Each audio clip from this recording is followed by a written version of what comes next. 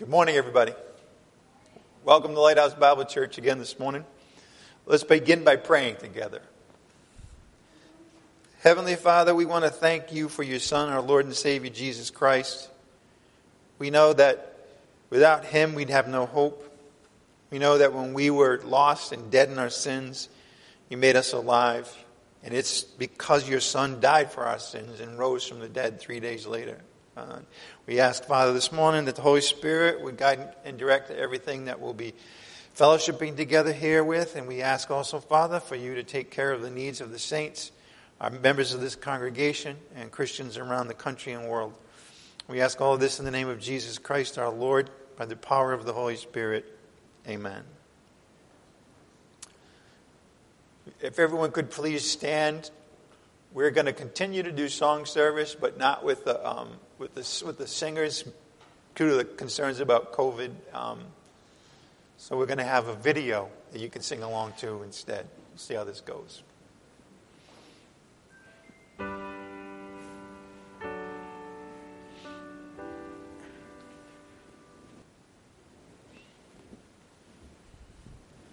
You may be seated.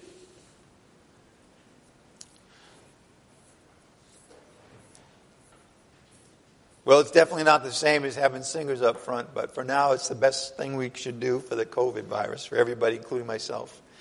First, I want to thank, I believe it's Letha and Margie, for the beautiful setup and decorations that we have in the church now. Yeah.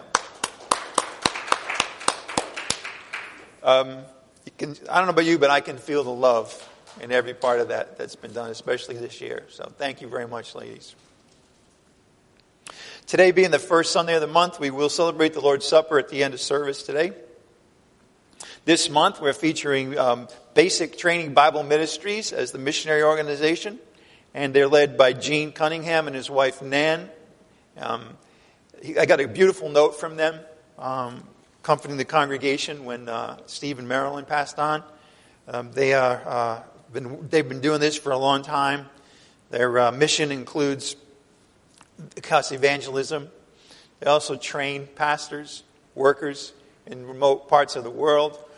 Gene, in the past, has been instrumental in establishing Bible schools in Africa, India, and Papua New Guinea. And Nan holds classes for the pastors' wives, and she's also developed Bible schools for children in both India and Papua New Guinea. They also conduct missions training camps in North America and Australia, and they train others to do the same as what they do. And they also have been sponsoring conferences, especially this year when traveling has been so difficult. So please support them in any way that you can. Again, here's their website, right the way back at the beginning, too far. BasicTraining.org. It's pretty straightforward to remember. BasicTraining.org. All right. Today's message comes, of course, from the letter of 1 Timothy. The title today is Having a Reputation for Good Works. Having a reputation for good works. I'd like you to turn now to 1 Timothy chapter 5, verse 9. 1 Timothy chapter 5, verse 9. We'll read this.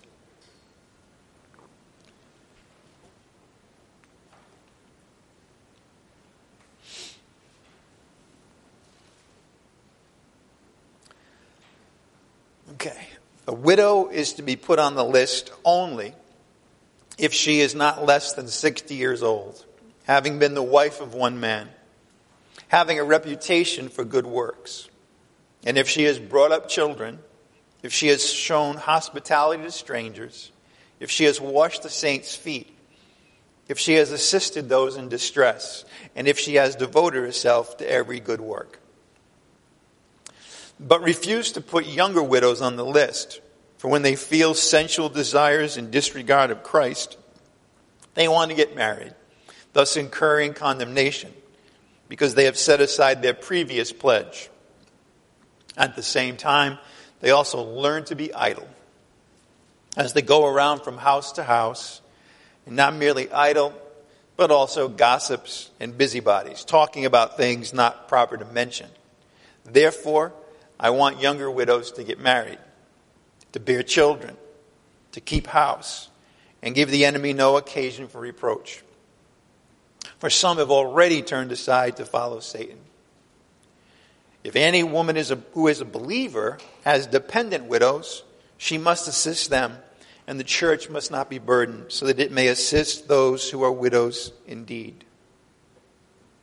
Well, the passages last week and today are in verses 3 to 16 of 1 Timothy chapter 5.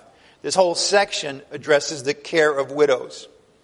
And we can see by just the number of verses that are dedicated to this one subject that it was a major issue in the early church. We know that the church then and now has a duty to respect widows, to honor them, and in some cases to provide for their financial needs as well. That was the situation in the first century. That was the situation that Timothy faced when he was sent there at the church of Ephesus. Paul is writing this letter to Timothy to instruct him and exhort him about how it is that he should be the leadership of that church. And this letter, of course, has gone down the centuries and has performed the same function. How do you be a leader in a church? That's the big picture of this question, of this letter, rather. Here, of course, is a situation on the ground that had gotten out of hand when it comes to the widows. There were abuses. Now, the idea, of course, is that there would be certain widows that were deserving and needy, and they would be put on a list, and the church would take care of their financial needs. Unfortunately, that got abused.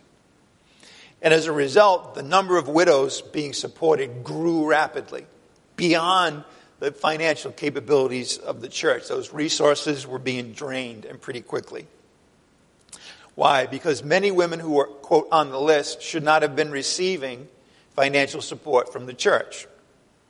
This is one of those things where it's a duty and a challenge to leadership when you have conflicting goals. When on the one hand you want to take care of everybody, on the other hand you know you have limited resources, and you know furthermore that if you use resources in one area, you won't have as many in the area where they truly need it. At the same time, you're concerned about the well-being, not just financially, but overall of these women, and also the reputation of the church in furthering the gospel. So there's a lot going on in this balancing act. And that's not just in the care of widows. There are similar issues like that are found in various areas of the church life. And here we get an insight, though, into how the Lord has guided Paul to be the instructor for Timothy in how to do this as best you can. So Timothy at this point, again, he's looking at a situation where there's too many widows, can't support them all. Some of them shouldn't be on the list. How do you figure it out? Well, you need to be objective, first of all. You don't want to show favoritism. You need to be objective so at the end, even though some people might not like the decisions, at least they understand there were objective criteria. That's what Timothy needed. He needed objective criteria to decide who would and who would not be supported. Who would remain on the list and who would be removed from the list. And that's what Paul is laying out here in chapter 5 from verses 3 to 16. Last week, we tackled the first paragraph in 1 Timothy 5, 3 to 8. I'd like you to just look back. It's right before the passage we're on today. 1 Timothy 5, 3 to 8. By the way, these two sections are connected. I broke them up for purposes of having a certain portion last week and this week that we could study, but they're really one passage. All right? There are a lot of connections between the first paragraph and the second, as we'll see. Let's go back and read it from last week. 1 Timothy 5:3. Honor widows who are widows indeed. But if any widow has children or grandchildren, they, the children or grandchildren, must first learn to practice piety in regard to their own family and to make some return to their parents. This is acceptable in the sight of God. Now she who is a widow indeed, and who has been left alone, has fixed her hope on God only, and continues in entreaties and prayers night and day. But she who gives herself to wanton pleasure, on the other hand, is dead even while she lives. Paul says to Timothy, what? Prescribe these things as well. This is an additional set of principles, instructions, commands that I want you to also put before the people and guide and direct them using. Prescribe these things as well so that they may be above reproach. Here we see the concern that Paul has. His ultimate concern is the mission of the gospel. He knows, and we've seen this before, that to the extent that there's reproach that is coming upon people, maybe it's the issue is who the church is supporting that they shouldn't be. Maybe it's the behavior of widows that have all this free time on their hands. Whatever it might be, that's something that also Paul has to consider, and Timothy has to consider, that they may be above reproach. But if anyone does not provide for his own, and especially for those of his household living with him, he has denied the faith and is worse than an unbeliever. Because even unbelievers have a code of conduct and honor in taking care of their families.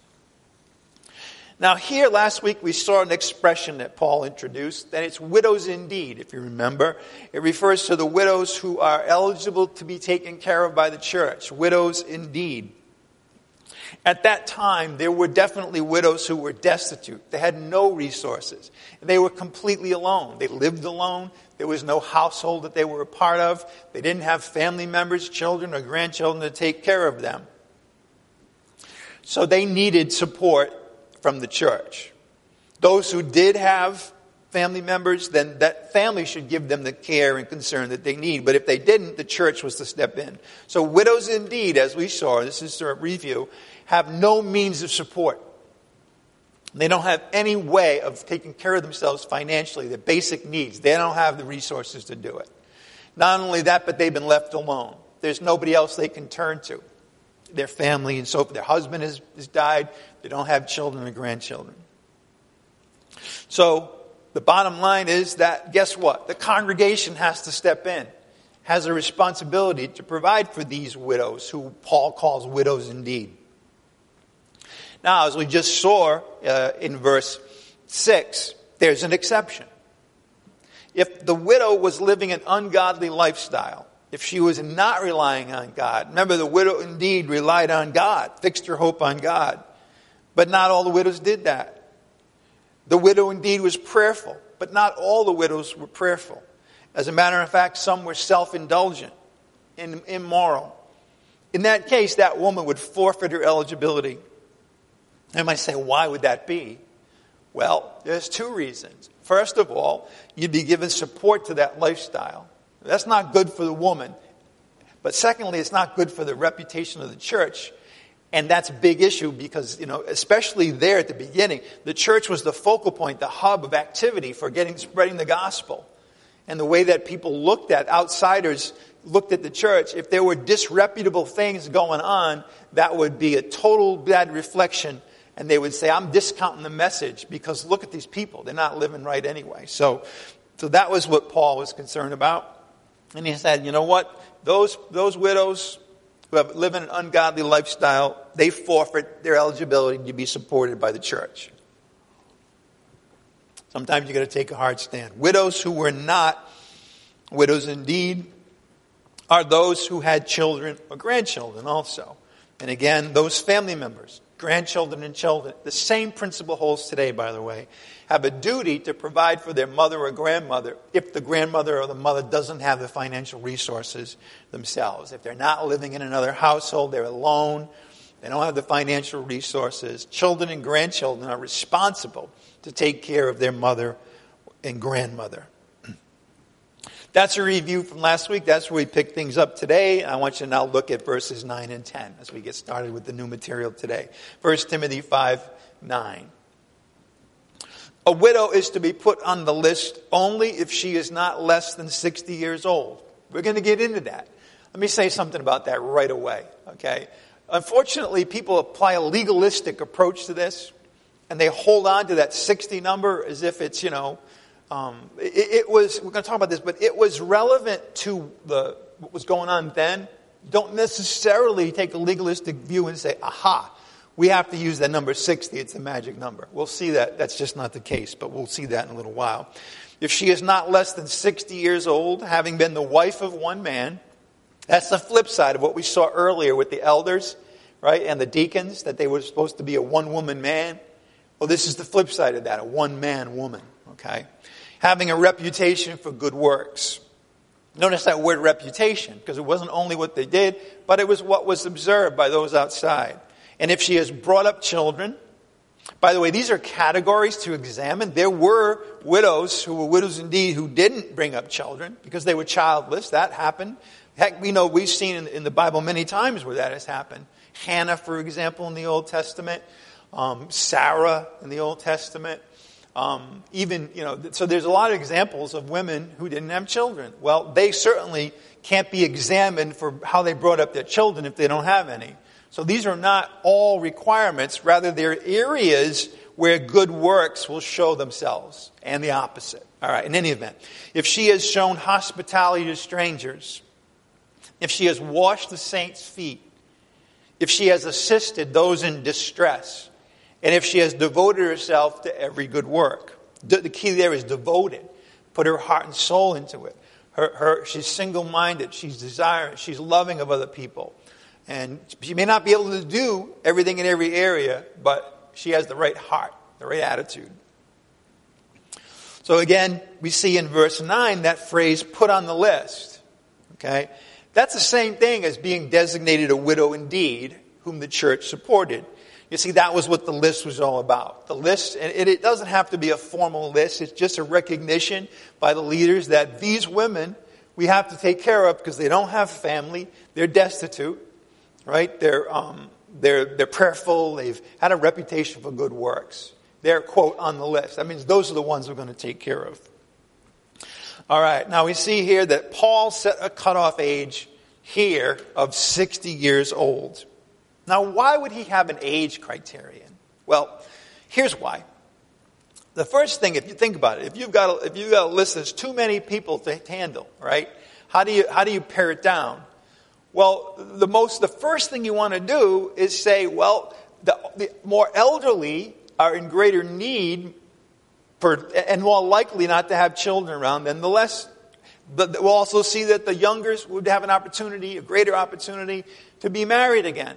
All right, but the fact is that setting this particular cutoff age back then would remove most of the excess burden on the church. And that's really, remember, what Paul is helping Timothy through is to say, you know what, we can't possibly support everybody here as a widow, so now we have to make distinctions. We have to have choices here. And the first criterion has to do with age.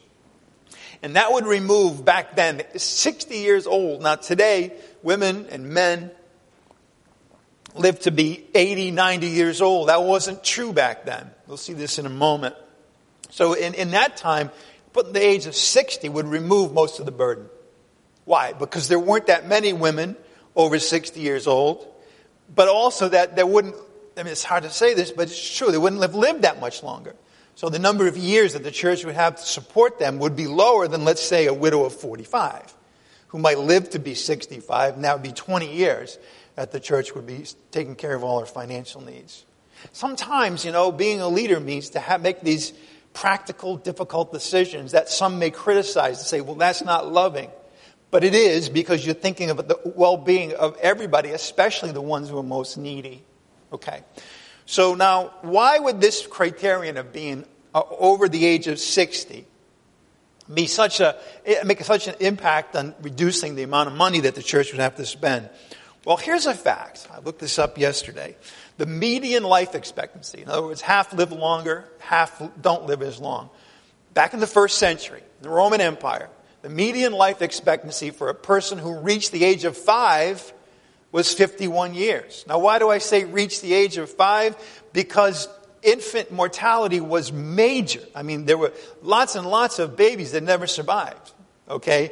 If we were to not consider that criteria and say everybody, the median life expectancy was around 35, if you put in all the infant mortality in there. But that's not a true comparison. So you look at everyone who reached the age of 5, the median life expectancy, where half the people would live that long, was 51 years. Now I want you to think about 60 in terms of that fact. Okay? So now you start to see that, well, wait a minute, 60 goes beyond the life expectancy. Now today the life expectancy is not 60 in 51. It's a lot higher than that. All right, so try to get a sense, okay? Today, as a matter of fact, the life expectancy for a female in the United States is 80 years. 80 years. Now, if one were to add, 9 years to that and say that's the cutoff point, I hope you can see that would also really limit the number of widows that the church would have to support. Again, the age of 60 in the first century would be the equivalent today of 85 or older. Okay. So that's important because, like I said, it's not a magic number. It was something that Paul arrived at as a practical, realistic number reflecting the number of widows who were at certain age groups and what the church could and couldn't support. Okay. So 60 or older in the first century would be the equivalent of 85 today. So there's a gray area here too. We're going to see in a moment that Paul's going to say, listen, younger widows, the church isn't going to support you, but you can get married again and bear children. Now, even though the life expectancy is 85 today, or the age of cutoff age would be 85, I hate to tell you, but a 75-year-old woman is just not going to bear any children, right? So that there's this gray area, and it's bigger today than it was back then, of women who were beyond the childbearing age, but hadn't reached the cutoff, so to speak. And it was true then as well. So in other words, there's some discretion, there's some discernment that goes along with this. Okay, it's never enough just to have these hard and fast rules. I mean, that's one of the beauties, by the way, of allowing the church to be the charitable organization rather than the government. Here I go political, but just as a concept. When the government, they have to pass laws, they have to have certain lines, you could be 59 and a half and get nothing and 60 and get everything, that kind of thing. Because that's the way the law works. But the church is supposed to act out of love. Yeah, we have these guidelines, but there are situations where we just have to look at this as the big picture. After all, remember all of this. Paul started out this chapter by saying, listen, the answer to a lot of the problems you guys are having with one another is thinking yourselves as one family, governed by love. And that supersedes everything else. I mean, even though a congregation might not technically have to support a certain widow, but if there were people in the congregation that decided that person was needy and may not fit all the criteria, but we're going to help them anyway. That's certainly what people in the congregation obviously can do and should do if you have the means to do so. So this is not a hard and fast thing. All right, so that's the age part of this. Furthermore, though, we see here that the woman who's a widow now had to have been faithful to her husband while he lived. That's the one-man woman. Have to be faithful to her husband while he was alive. We talked about this when it came to the elders and deacons. The issue wasn't, 30 years ago you got divorced. Remember that? The issue was that the marriage you're in now, are you faithful to your wife? Or are you cheating on her? Okay? That's the one-woman man. And it's the same concept. The only difference with the women back in that day and age was they didn't have any ability to divorce. That was all up to the man. So here it was just an issue of you were married, were you faithful to your husband? Okay. Now think about this. This is another criterion. In other words, what Paul is saying is like, listen, if you want to know who's truly the one that the church should be supporting most of all, it would be the one who fits all of these. All right? Over a certain age, having been faithful to her husband, and of course there are other things that he lists here as well. In addition, she had to, this is the big category, but she had to have led a life devoted to good works. That's verse 10. Verse 10 is interesting. Let me just point this out. It begins talking about good works, having a reputation for good works. It ends with good works, devoting herself to every good work. So it's pretty clear that the major criteria here is having devoted herself to good works. Good works were a major part of this woman's life. Then from there, he defines certain areas. What does it mean? If I'm going to think about the woman and the position that she had back then in the family and in society, where would those areas be where good works should be showing up? That's the rest of this. That's when he says, brought up children, shown hospitality to strangers, washed the saints' feet, assisted those in distress. Those are different areas where one could examine to see whether in fact she does have a reputation for good works, that she has devoted herself, put her heart and soul into taking care of people. All right, let's take a look at this. Again, she had to have had a life devoted to good works. What are the areas to examine? Well, the first one is being a good mother. When it says brought up children, it means the right way. Being a good mother. And again, if a woman was childless, that couldn't have been an area to look for whether or not she had good works. Right? But the woman did have children, if she neglected them, if she was abusive towards them, and so forth, well, that wouldn't have been a good mother, would it? All right? Now, you start to think at this point, well, is this really fruit inspection? Is this really kind of getting into these issues about the women that we really, it's a judgmental thing? And the answer is no. I mean, after all, we had just got through seeing the elders and the deacons, and they were put through a series of tests and criteria. All right? Why? Because they were taking on a role of leadership. Okay? In the same way, this is not judging the women, per se. It is just defining who it is that would be eligible. That said, as we're going to see, these are things that fall into the category of virtuous living for all Christians. All Christians should be living this sort of life. So in a way, this is really a proxy for saying, has she lived out her calling to be a Christian woman? That was the basic criteria, reputation for good works. What else? Well, she had fulfilled her duty to be hospitable to strangers. In that day and age, and today, for a large extent, the responsibility for hospitality fell on the ladies, on the woman of the household. All right? And the question was, when she had these opportunities, did she fulfill her duty or not? That's another area of the see whether that she had self-devoted to good works. By the way, in that time period, these strangers were very often saints, maybe even evangelists. And that's true today too. When an evangelist comes, it's the duty of the church to be hospitable, to make sure that they have a place to stay while they're there, that they're fed, and so forth. That's hospitality. And a big part of that was making sure people that came to visit them who were other believers or apostle or evangelist, prophet, those things, they were taken care of. So that meant that in some cases the woman should be opening up her home to traveling saints. Next, washing the saints' feet. Washing the saints' feet. A lot of people take this literally, and to an extent that's okay, but not as a ritual. I mean, the church in many areas today makes this a ritual, meaning, this is Easter week, so we're going to have a ceremony where people get their feet washed. That's not it.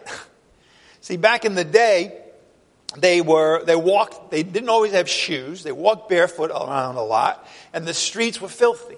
I don't want to get into the gory details, but I will say this much. The mode of transportation was horse and camel, and there are lots of animals around. Do I need to go any farther with what was lining the streets back then? So it was really important, right? So if somebody's coming into your home, right, it's really important that they have clean feet. Now, they've been traveling. They didn't have the ability to wash their own feet. So guess what? The household had to take care of it. Again, the woman or a servant if they were there. That was a customary thing. It was a show of respect. It was a service. But here, washing the saints' feet goes beyond just that particular thing. It's shorthand for all kinds of humble service to fellow Christians. That's really what it said. Did this woman have a reputation for humbly serving other Christians? That's what washing the saints' feet really means. Did they honor people in that way? A lot of people, they may help somebody, but they'll take an attitude of, superiority or sort of almost, indifference, and that's missing the whole point. Are you honoring people? Are you building people up when you're serving them? This is so important, by the way, for those in distress and destitute, for the homeless and the weak and the infirm and the stranger and the persecuted people. All right, they more than anybody else, they need to be built up. And if that's lacking, then you can do a lot of things. Like Paul said, I can give my body to be burned, but if I don't have love, it doesn't matter at all. Okay, so love is here in every one of these situations, or should be. All right? That should be the heartbeat. Giving aid to those in distress. She gave aid to those in distress. This meant any kind of people in desperate circumstances. Perhaps it was a young, unwed woman who was pregnant. But perhaps, too, it was saints that were being persecuted. There was a lot of that. There was a lot of distress that was caused by persecution from the outside world. I'd like you to turn to 2 Timothy chapter 3, verse 10 to see some of this. Get a little insight into what it meant to be aiding those in distress. Okay, 2 Timothy 3, 10 to 12. The writer of the book of Hebrews talked about visiting those who were in prison. That's an example of it. 2 Timothy 3, 10 to 12. Now you have followed my teaching, conduct, purpose, faith, patience, love, perseverance, persecutions, and sufferings. This is Paul writing to Timothy. And he's saying, you've done a good job with all of this. You've followed my teaching, my conduct. You've modeled yourself after me. My purpose to preach the gospel, my faith, my trust and hope in the Lord, patience with other people, love with other people, hanging in there when things were tough. But also what? Persecutions and sufferings. Such as happened to me at Antioch, Iconium, and Lystra. You can read about what happened to Paul in these areas in the book of Acts and in 2 Corinthians, and you find out that these were heavy, difficult, painful persecutions. He endured them all, and out of them all the Lord rescued me. That's Paul. Paul is telling Timothy, you know what? I've been through a lot of persecution and suffering. Remember what happened to me in Antioch, at Iconium, at Lystra. He was left for dead. Okay, he was beaten times without number. You can read all about that in 2 Corinthians if you care to. But then he says, of course, what persecutions I endured, but he doesn't leave it there. He's not whining. He says, out of all of them, the Lord rescued me. There's the hopeful part. All right. But then he says something that applies to everybody who is striving to live out the Christian life. What does he say in verse 12? Indeed, all who desire to live godly in Christ Jesus will be persecuted. That's a statement for all the generations of the church. All who desire to live godly, remember godly was conduct and thinking that comports with God and who He is, that God approves of. Everybody who desires to live like that in Christ will be persecuted. Now the persecution, of course, comes in different forms. All right, it won't necessarily be people picking up stones to throw at you to kill you, but it could come in a different form. It could come in people shunning you. It could come in the form of maybe losing out on opportunities in the workplace. A lot of different ways. Maybe, in other countries of the world today, it does include physical persecution, being arrested, being put in prison, having their lives at risk, and so forth. And we have to, of course, be prepared for something. We don't know what. I'm sure most of us who have desired to live godly in Christ Jesus have gone through things like this. And the point is that when a saint is in distress because of persecution, well, then that's the time for the other saints to rush beside them and give them aid and support and help and encouragement. And the point here is that when a woman had an opportunity to do that, did she do it? Okay. Well, to sum all of this up then, being devoted to good works, which is how verse 10 ends, being devoted to every good work, it basically meant living a virtuous Christian life. There's nothing that's said here that isn't said elsewhere in terms of how we all should live as Christians. I want you to see that by going to Romans chapter 12, verse 9. Romans chapter 12, verse 9. Living according to Christian virtue. And Romans 12, 9 to 16 captures it. It's a great passage for saying, how then ought we to live as believers in Christ, as being placed in Christ, as being crucified with Christ, knowing we've died to sin, knowing that we have an inheritance, that we are sons and daughters of God Himself. How should we live? Romans 12, 9-16. It starts with love, but real love, not hypocritical, quote, love. A lot of people will do the right things, but they'll do it in a spirit of hypocrisy, such that they're not really doing it out of love. They're doing it for another motivation. Don't be like that. Let your charity be without hypocrisy. Abhor what is evil, cling to what is good. If your life is characterized by the opposite, you got to go to the Lord and help and get that straightened out. Abhor what is evil, cling to what is good. And here we go. Be devoted to one another in brotherly love. There's that devotion again. And again, the woman in her situation, in her opportunities, Paul lays it out. We've just gone through it. But this is a major overarching principle. Be devoted to one another in brotherly love. Love one another as family members, right? As Christ has loved you. He goes on, give preference to one another in honor. Honor one another. Giving preference means to say, I want you to take the high point here. I want you to be the one featured. I'm going to step aside. I'm going to step back, and I'm going to have you be the one that receives the honor. That's a part of humility. That's a part of humble service. Not relying on what position you may think you have or any of that stuff, right? But just giving preference to one another in honor. Not lagging behind in diligence. Again, that's putting your heart and soul into things. Fervent in spirit. This has to do with, making righteousness to be a big part of how you see things. That's why, again, in the leadership issue for Timothy, there were times when you had to look at things according to what's going to help the gospel, what's going to hurt it. Okay? And be fervent in that way. Hold on to what you believe. Be strong in the things you have to be strong in. Be fervent in spirit, serving the Lord. Remember, it's the Lord God that we ultimately serve. And have that attitude. You're my brother, you're my sister. When I serve you, I'm really serving the one who died for me. He's the one that asked me to love you as he's loved me. Ultimately, we're serving the Lord. Rejoicing in hope. Persevering. There's that perseverance in tribulation. Whether it's mine or yours or somebody else's, we're all hanging in there together when somebody's going through any kind of tribulation or distress. There it is, devoted to prayer. You see, the widows, who were widows indeed, were devoted to prayer and entreaties. But we're all supposed to be devoted to prayer, aren't we? The women who are widows, if they were supported financially, would have more time to do that. They could be examples that people could look to. But we all have that calling. We're told to pray always. Pray without ceasing.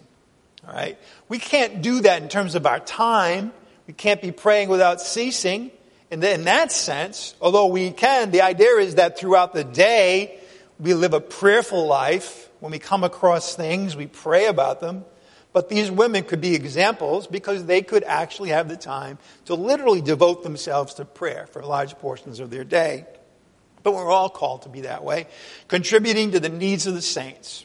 This is a big one. Contributing to the needs of the saints. You see, that is ultimately the source of all that Paul and Timothy are trying to work out when it comes to the widows. We have saints that are in need. We're going to contribute. We're going to take care of those needs. Okay? The widows was a big issue in the first century, but look around, right? There are needs in our congregation. All right? We are to contribute to meeting those needs, whatever those might be. It might be financial. It might not be. It might be other things. It might be practical things that people need. It might be encouragement that people need. It might be instruction. They're all different things that are needs. They're not just physical, right? They're mental, they're spiritual, and so forth. Okay, but our attitude, we should be devoted to wanting to help, contribute to the needs of the saints. And then, we've seen this in connection with the widows just now, practicing hospitality. We're all called to do that. We're all called to be welcoming in little things and big things. Little things would just be, a stranger comes in our midst and you talk to them and you make them feel welcome. But then you step things up. There may be situations where you have to open up your home to somebody for a period of time. All right? Doesn't mean you have to do that for everybody. You should use discretion, obviously. It's talking primarily here about practicing it in connection with the church and its mission, okay? But we should all strive to do that, practice hospitality. We should definitely strive as one family to do it. We may not all have the ability to do the different things. Maybe you have a small home. Maybe you have health issues, all kinds of reasons why you wouldn't necessarily want to open up your home. But there's other parts of it. So when we act as one body, then we can take care of all the needs together. Don't put this on one person's shoulders, your shoulders. Don't look around and judge other people according to how much they're doing, because it's an us thing. Are we, as a group, practicing hospitality? Bless those who persecute you. Bless and do not curse. Rejoice with those who rejoice, and weep with those who weep. And here's the last one that relates to what we've seen. Be of the same mind toward one another. Do not be haughty in mind, but associate with the lowly. That's that humble service. And it doesn't matter. It shouldn't matter who the person is. It really shouldn't. Your friend, your enemy. We're supposed to, bless those who persecute us anyway. No matter who it is, they may be down in their luck. There may be people that the world would shun.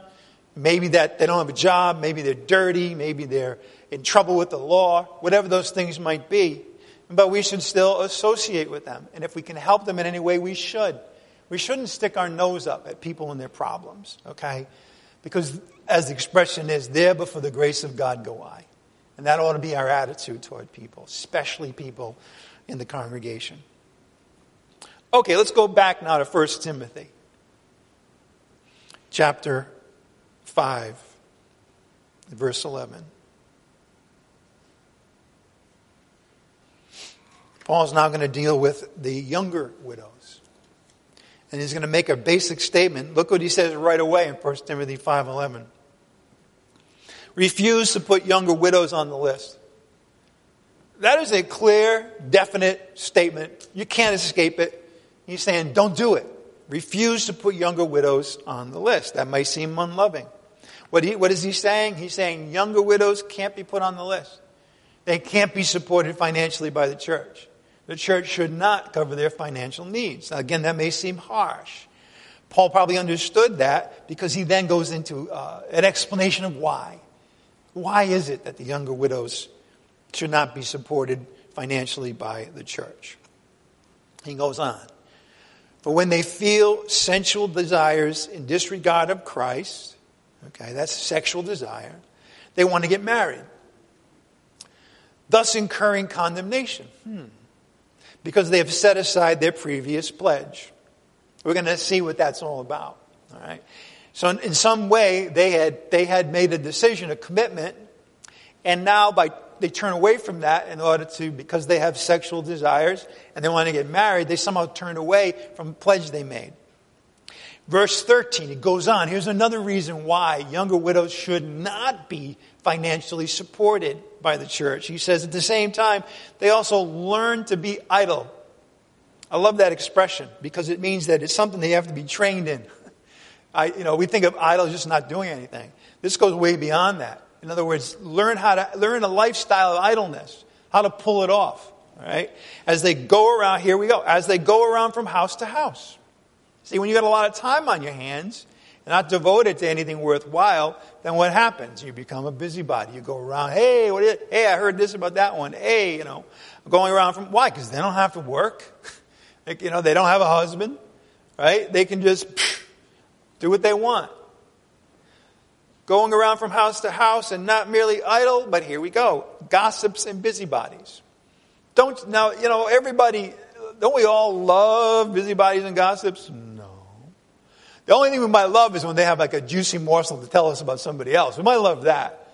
But basically speaking, this is not a good look, right? And again, think of it too from the outside looking in. You have these women who are being totally financially supported and they're being enabled to do all of this destructive behavior. Why are they able to do it? Because the church is taking care of all their financial needs. That's not a good thing. We talk about enabling, right? We may have certain examples of that. Parents talk about enabling their children if they're living, they're not working and they're just hanging around and you're enabling them. That's not a good thing. If you've ever had a friend involved in substance abuse, you know there are times when continuing to support them and take care of their needs is the worst thing you can do. Because again, it gives them all this free time and it gives them the signal that it's okay to keep doing what you're doing. But it's the same thing here with the widows. You don't want to do that, all right? The younger ones. Not merely idle, but also gossips and busybodies. Talking about things not proper to mention. You know, anytime you have your mouth open for too long, you're going to start to say things that you really shouldn't say. And this even gets into some of the heresies that are going around in this church at the time. Not our church, in Ephesus. Who knows? There could be heresies going around in our church. Not surprising. Good part of the New Testament epistles is devoted to fighting heresy in the church. So, we shouldn't think more highly of ourselves than we ought to. Therefore, what's the solution? It's really simple. I want younger widows to get married, bear children, keep house, and give the enemy no occasion for reproach. In other words, they got to get busy. They got to have something to do. They've got to have the financial support from the husband, and so forth. For some have already turned aside to follow Satan. This was already going on. Where the women, they shouldn't be on the list. They're on the list. They're younger. They have all this free time. They're getting involved in all these things they shouldn't get involved in. They've totally turned away from the things of Christ. Totally turned the opposite direction. Now, Paul says younger. What did he mean by younger, by the way? Did he mean younger than 60? Perhaps. Or beyond childbearing age? Perhaps. See, that's the question. Does it mean, this isn't worded right, but does it mean that younger than 60 or still in childbearing? Right? Younger. We don't really know. And again, there's room for discernment here, of course. This is not all, hard and fast. We do know one thing about the younger widows, because he says it, they still had sexual desires. Now, when you think about this, Paul in 1 Corinthians 7, we studied that a couple of years ago, he was basically telling people that, you know what, it's better if you don't get married because you give yourself devoted fully to the Lord. Okay? But you talk about a widow now. Now, he said that's only true, of course, if you have the gift of celibacy, and most of you don't. So it's better to get married than to burn with lust. That's 1 Corinthians 7 in a nutshell. But here we say, okay, so he's talking about widows. Well, younger widows that still have sexual desires, you got to remember, by definition, if you're a widow, you didn't have the gift of celibacy. It isn't rocket science. You got married. So you clearly didn't have the gift of celibacy. So you're there. Unfortunately, your husband died. You still have sexual desires. What should you do? All right. So that's younger widows. But on the other hand, we saw that to be a widow indeed, we've already seen this. The one eligible to be supported meant that you hoped in God only to provide for your needs. What does that mean? Well, it means this. I guess I didn't have that. I'll tell you what it means. By receiving financial support from the church, you're pledging to remain single. You're saying that I am in the category of a woman who puts all my hope in God, not a husband. Therefore, I'm going to get my financial support from the church.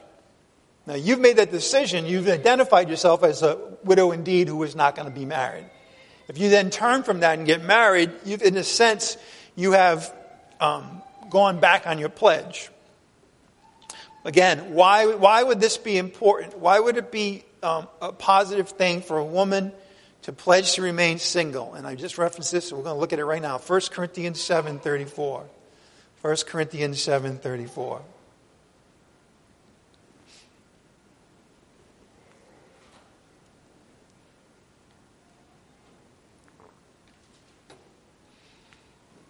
There's a woman who definitely doesn't have too much time on her hands. We're going to talk about children in just a minute.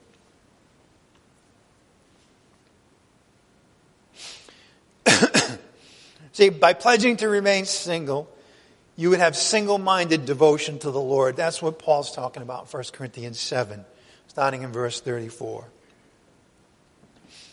The woman who is unmarried and the virgin is concerned about the things of the Lord, that she may be holy, both in body and spirit.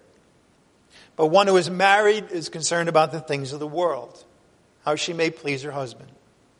This I say for your own benefit, not to put a restraint on you, but to promote what is appropriate. and to secure undistracted devotion to the Lord. Now here in context, it wasn't the church that was supporting these ladies. They were still in their father's household. But it's the same idea. You're getting supported, okay? You have this freedom. You can get married, or you can devote yourself single-mindedly to the Lord. As far as how God sees things, those are the choices, okay? And of course, it didn't mean that widows should never get remarried. He says, of course, they can if they want to. Not to put a restraint, you can. But they couldn't be on the list. They couldn't have been those who have said, I'm a widow indeed, I need to be supported by the church, and then turn around and get remarried. And if they do get married, it goes without saying, I guess it has to be said today that they should marry a believer. Okay. But there are other problems with giving a younger widow money to cover all of her needs. Very simply, too much free time on her hands. Too much free time on her hands. Go back to 1 Timothy 5 now. Please look at verse 13. 1 Timothy 5:13. At the same time, they also learn to be idle as they go around from house to house. And not merely idle, but also gossips and busybodies, talking about things not proper to mention. I don't know why, but just popped in my head. You know that TV show back in the 70s, Bewitched?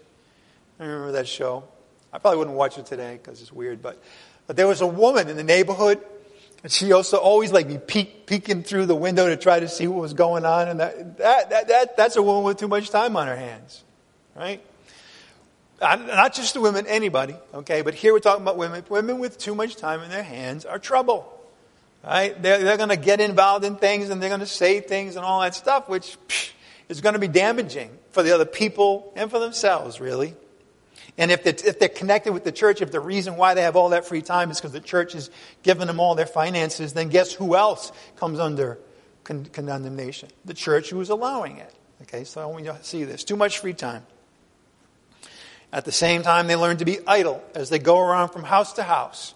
Not merely idle, but also gossips and busybodies, talking about things not proper to mention.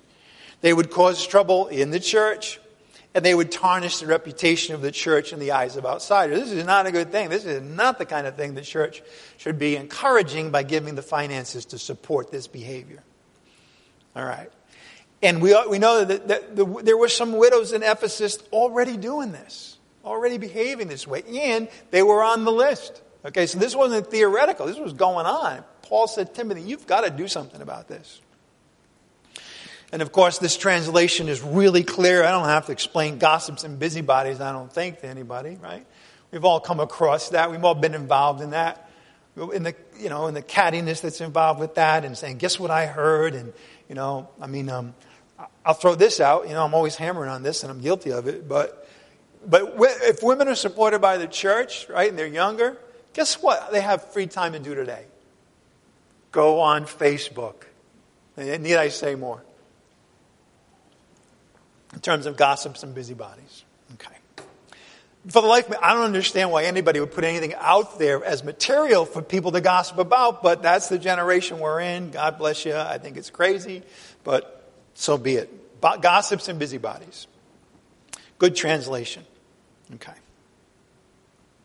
I picture like a busy bee, right? Flying around in the households of different flowers, and they come to one, and they take the gossip that they got from another, and they deposit it there, and then they take some gossip from that flower, and they move on. And all day long, that's what they're doing. They're pollinating with garbage and lies and so forth. All right. Not only that, but their conversation would turn in a dark direction. Okay? They would flirt with heretical ideas.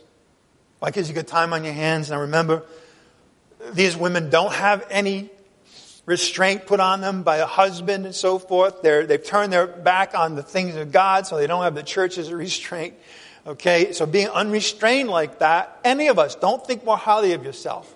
If there's no restraint on you, you're going to be much more likely to get drawn into the things of Satan, if I could put it that way. The heresies, the lies. What's the latest and greatest thing? Have you read the book that's on, Oprah's Bliss this month, and did you hear about this new book called The Shack? And it's cool. I've never seen anything like this before. And I'm picking on certain things, but you get the idea, right? And we've already seen in this letter that the solution for women is to be under the authority, okay, either of the church or of her husband. All right, now that's a reality. I know, people who are into women's liberation, or, even today where we have all this identity politics, I'm not even sure what a woman is anymore, whatever that. But the fact is that women need that objective strength, if I put it that way, in a man, all right, to keep them guided, right? The woman was quite deceived, remember? Why? Because Adam left her on her own, and then Satan comes on in. That's a very good, vivid picture of what can happen. All right.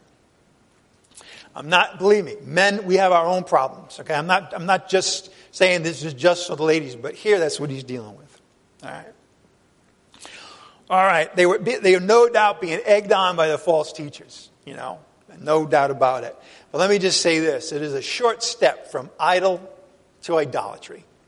Never forget that. Being idle, you don't see it right away. It's one of those things Pastor McLaughlin used to call the Mount Pleasant frog, if you know what that story is. But you put a frog in a pot of water at room temperature, and then if it had been boiling, you never would have gone in there. But since it's at room temperature, and then a little bit of time, a little more heat, and then they're boiling anyway. That's the way it is, right? With idol, you have time on your hands, you don't even notice it. You're drifting away from the things of God, from the Word of God, from thinking about it, from taking care of others. You're all about yourself. All of a sudden, you go in this direction and you find out you've got idolatry going on in your heart. All right. I won't go there, but 2 Timothy 3:6, he talks about the men who are entering into households themselves and picking on the weak women. Actually, let's go there. We got a couple of minutes here. 2 Timothy 3:6. Time to pick on the men. All right. 2 Timothy 3:6.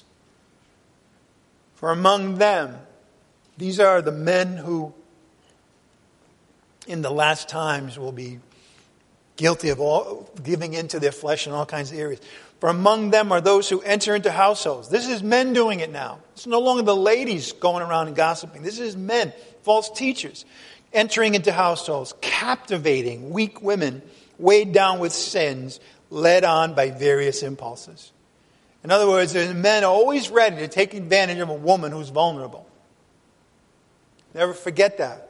Okay, ladies, there are men who are like that. Okay, they will guide you in the wrong way. Okay, be alert for that. Okay, so what's the remedy? These things don't sound good. They're not good. Being idle, turning your back on a pledge you previously made to the Lord, being gossips and busybodies, things that are not proper to mention. A really simple solution. Timothy, tell the younger widows to get married. Man, I'll tell you what. If I were running for public office, I would last about 10 minutes, I think, by standing behind the things that the Lord says. Can you imagine today? Young woman's in trouble, she's a widow, and they say, what do you think? I said, she should get married. That'd be hate speech today, I think. But it's true. Look, these things are true, whether our society says they are or not. You are best off, ladies as well as men, on just taking what the Word of God has to say at face value and say, it's totally different from how I'm thinking, how the world's thinking, but there's something here that I really need to listen to and pay attention to. Get married and bear children. Look at 1 Timothy chapter 5, 14 to 15 as we close today. 1 Timothy 5:14.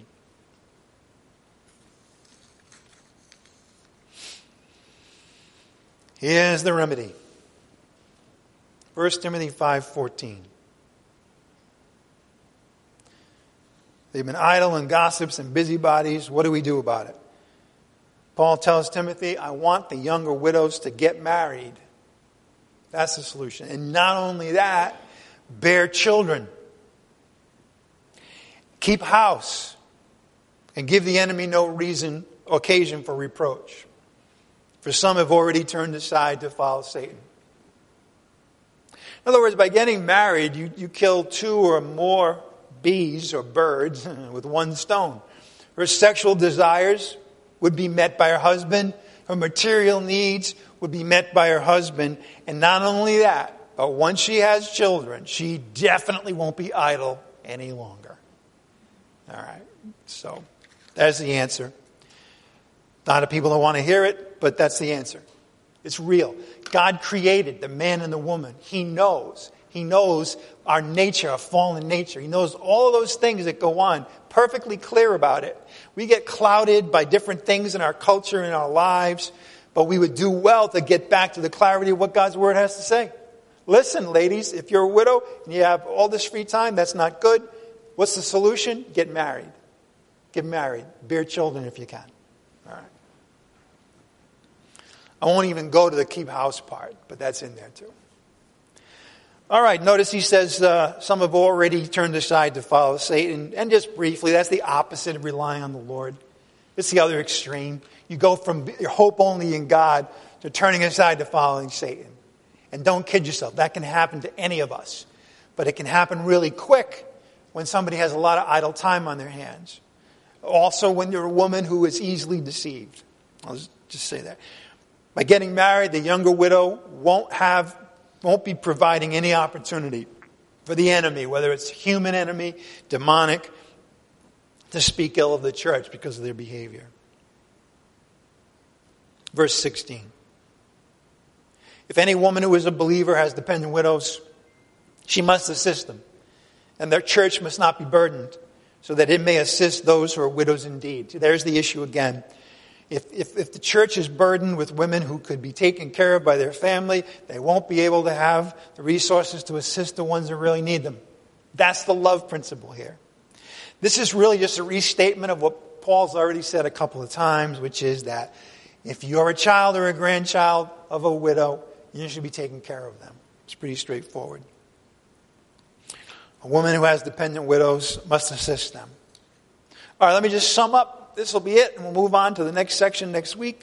You've seen this already, but I just want to sum this up, put it all in one package. Widows with children, the idea is your category and who supports you. All right. Widows with children or grandchildren, needs met by family members. Right? That's one category of women. Younger widows have their needs met by marrying a husband. So, widows with children and grandchildren, they take care of you. Younger widows, get married, and then your needs will be met by a husband. Notice so far, neither one of these has said, now the church will take care of you. Because that's the whole idea, is to just winnow it all down, have the proper support in place, all right? And then whoever it falls through those cracks is the widow indeed that we need to take care of. Now, the other one, the tough love. Widows who live a self-indulgent, ungodly lifestyle shouldn't be supported. Period. Widows who live a self-indulgent, ungodly lifestyle shouldn't be supported. They should change that. Okay? All right, then finally, of course, the true need, the place where we want to end up, widows indeed. We've seen what that is all about. Left alone, a reputation for good works and so forth. They're the ones that should have their needs met by the church. All right? So everybody's got to take on the responsibility. All right? Family members, husbands, but then as sort of, I won't say a last resort, but then as a category of those who really don't have any other support, the church steps in. All right. So that's that. I hope that clears everything up. We all have challenges in that area, whether we're women or men, widows or not. That's fine. We're supposed to sometimes be challenged by God's word. We should step up and say, you know what? I'm going to live things God's way in this area going forward. All right, let's close in prayer. Father, we thank you so much today for this passage that gives us insight into human nature, its leadership, into our responsibilities and duties. We would ask, Father, that now we would have these words in our heart and that we would pay attention to them, that they would form our decision-making and our behavior in these areas. We ask this in Christ's name by the power of the Spirit. Amen. I would now like the ushers to come forward and pass out the communion elements. I don't know what it is, but that moment when the communion elements are being passed out by ushers, it's always a precious time for me, and I think I understand more about why now. Pastor Rory Clark and I, we often talk on Saturdays, and this Saturday, yesterday we were talking about how so often in life we have all these plans and all the things that we want that are different from the way they are, and we sometimes miss the most important things. The most important things are you. All right? I cherish every one of you. And let's not, in the midst of whatever it is we're wrestling with or dealing with as a congregation, let's not miss that. Let's just not miss the precious gift. And so much, I appreciate so much the years that we've been able to be together, and I know we will be in the future. But I think we should just stop sometimes and just appreciate every one of ourselves. All right, pass that on. Well, we've been seeing in 1 Timothy 5 that there are duties for people to take care of widows, especially children, to take care of their widowed mother. And here we are celebrating the Lord's Supper, bringing into remembrance the death of the Lord. I think most of us are familiar with the main events surrounding the death of our Lord. His arrest in the garden, the illegal trials, the scourging, Pilate, after finding him innocent, turning him over to be crucified anyway, soldiers mocking him, dividing up his clothes. But there's one detail from that day that can easily be overlooked. I want to read now from John chapter 19, verses 25 to 30. But standing by the cross of Jesus were his mother and his mother's sister, Mary, the wife of Clopas, and Mary Magdalene. When Jesus saw his mother and the disciple whom he loved standing nearby, he said to his mother, "Woman, behold your son." Then he said to the disciple, "Behold your mother." From that hour, the disciple took her into his own household. After this, knowing that all things had already been accomplished, to fulfill the scripture, he said, "I am thirsty." And a jar full of sour wine was standing there. So they put a sponge full of the sour wine upon a branch of hyssop and brought it up to his mouth. Therefore, when Jesus had received the sour wine, he said, "It is finished." And he bowed his head and he gave up his spirit. Jesus knew that he was dying. He had suffered so much, lost blood, in unimaginable pain, struggling mightily just to breathe. And yet, he found the courage and had the presence of mind to fulfill one last duty. His duty to his mother. His mother was by that time a widow. Joseph had died some years earlier. That meant that the duty to care for his mother fell to Jesus and his siblings. But none of his siblings were there. They hadn't believed in him as yet. So at that moment, he made sure that his mother would be well cared for. He turned to the disciple that he loved. That's the writer of this Gospel of John. The only male disciple that stayed with him at the cross. We've read about the ladies. Only one man. And he asked him to take his mother into his household. Jesus provided for his mother in the best possible way. Put her in a household of someone who loves Jesus, loves her, and has the ability to take care of her. But I want you to think about it. Think about maybe what we might have thought in that situation.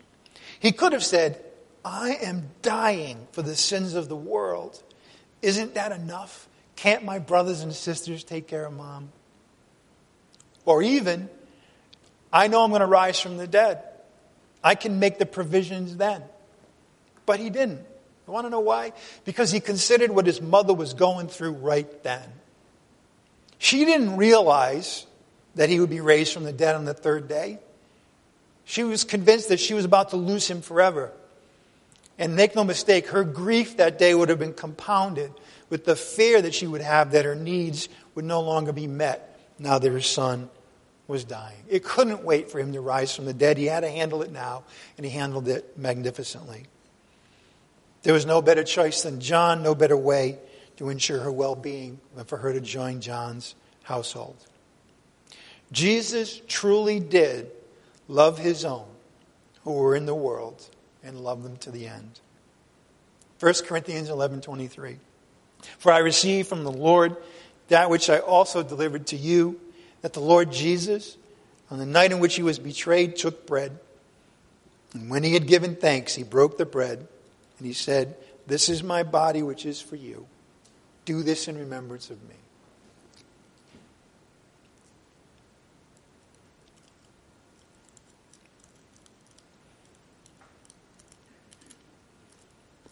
In the same way, he took the cup also after supper, saying, "This cup is the new covenant in my blood.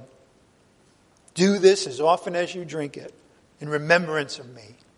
For as often as you eat this bread and drink the cup, you proclaim the Lord's death until he comes."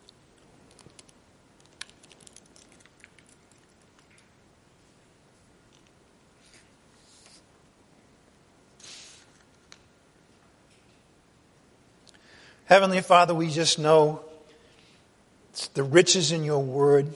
We thank you for giving us the ability to set aside this time together when we do bring into remembrance your Son and his death.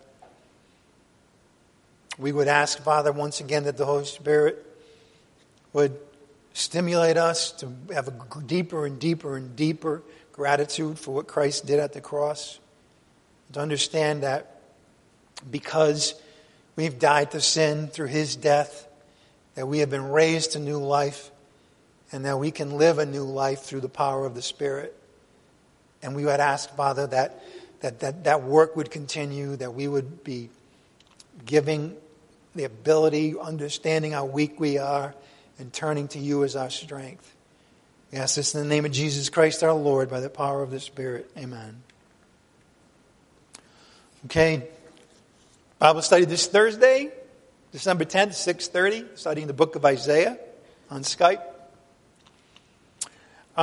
Last week I mentioned that we have some decisions to make about this building, about where we're going to gather together. Presented a couple of options.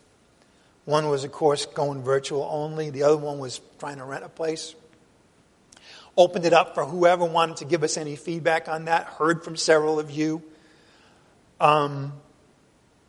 Both short-term and long-term we're thinking about. And here's the consensus. Okay, the consensus is that we should definitely continue to have a place to meet in person. And of course, we'll also continue our Sunday web broadcast and Skype Bible study. In the short term, COVID, of course, the situation is a big unknown, and it makes it hard to plan. So we just don't know. But we will tell you this, that as long as we own this building, we will continue to use it wherever possible. The longer term plan, as I mentioned to you last week, not that long term either, is to sell the building and then find a new facility that can meet our needs. We welcome any additional thoughts or suggestions you have of how we might be able to find that facility and pay for it. Most of all, we ask for your prayers as we figure this out and ask the Lord to guide us to the place he wants us to be. All right. Just remember the gospel of Jesus Christ. There are people you will meet, and they'll need to hear the good news. And the good news is that while we were born in sin, we were dead in sins, God the Father, while we were his enemies, took his Son Jesus Christ, God the Son, and had him become human and remaining God, the God-man, born of a virgin. It was he who went to the cross, the God-man for us, died for our sins. Whoever believes in him, in his death and his resurrection, because he was raised from the dead on the third day. Whoever believes, simply believes, hears good news and believes it, hears that there is a Savior, his name is Jesus Christ, he's the God-man, he died for your sins, he was buried to show that he was really physically dead, and he was raised from the dead on the third day by his Father to new life. You believe in him, you'll never perish, but have eternal life. It's the greatest message in the universe. And we have the privilege of being able to give that message to people who come in our lives. All right, let's close. Father, we thank you once again for gathering us together here and on the internet. We know you're going to take perfect care of us because you promised to and you always have. So we leave all of the decisions and any kind of worries and frustrations with you, and we know that we can lay aside all of that stuff of the old man and have our minds renewed with your word, and to put on the new man who is being conformed to the image of your Son and to live by the power of the Spirit. put no confidence in the flesh. And we also again pray this morning, Father, for all the saints who are in any distress or need. And we ask it all in the name of Jesus Christ our Lord, by the power of the Spirit. Amen. And with that, you're dismissed. Boy, the weather's been good lately. Hope it continues. Because I'm from the north, I love the cold weather. It could be 40 or 50 now, and I'd be happy. But have a great day. Hi.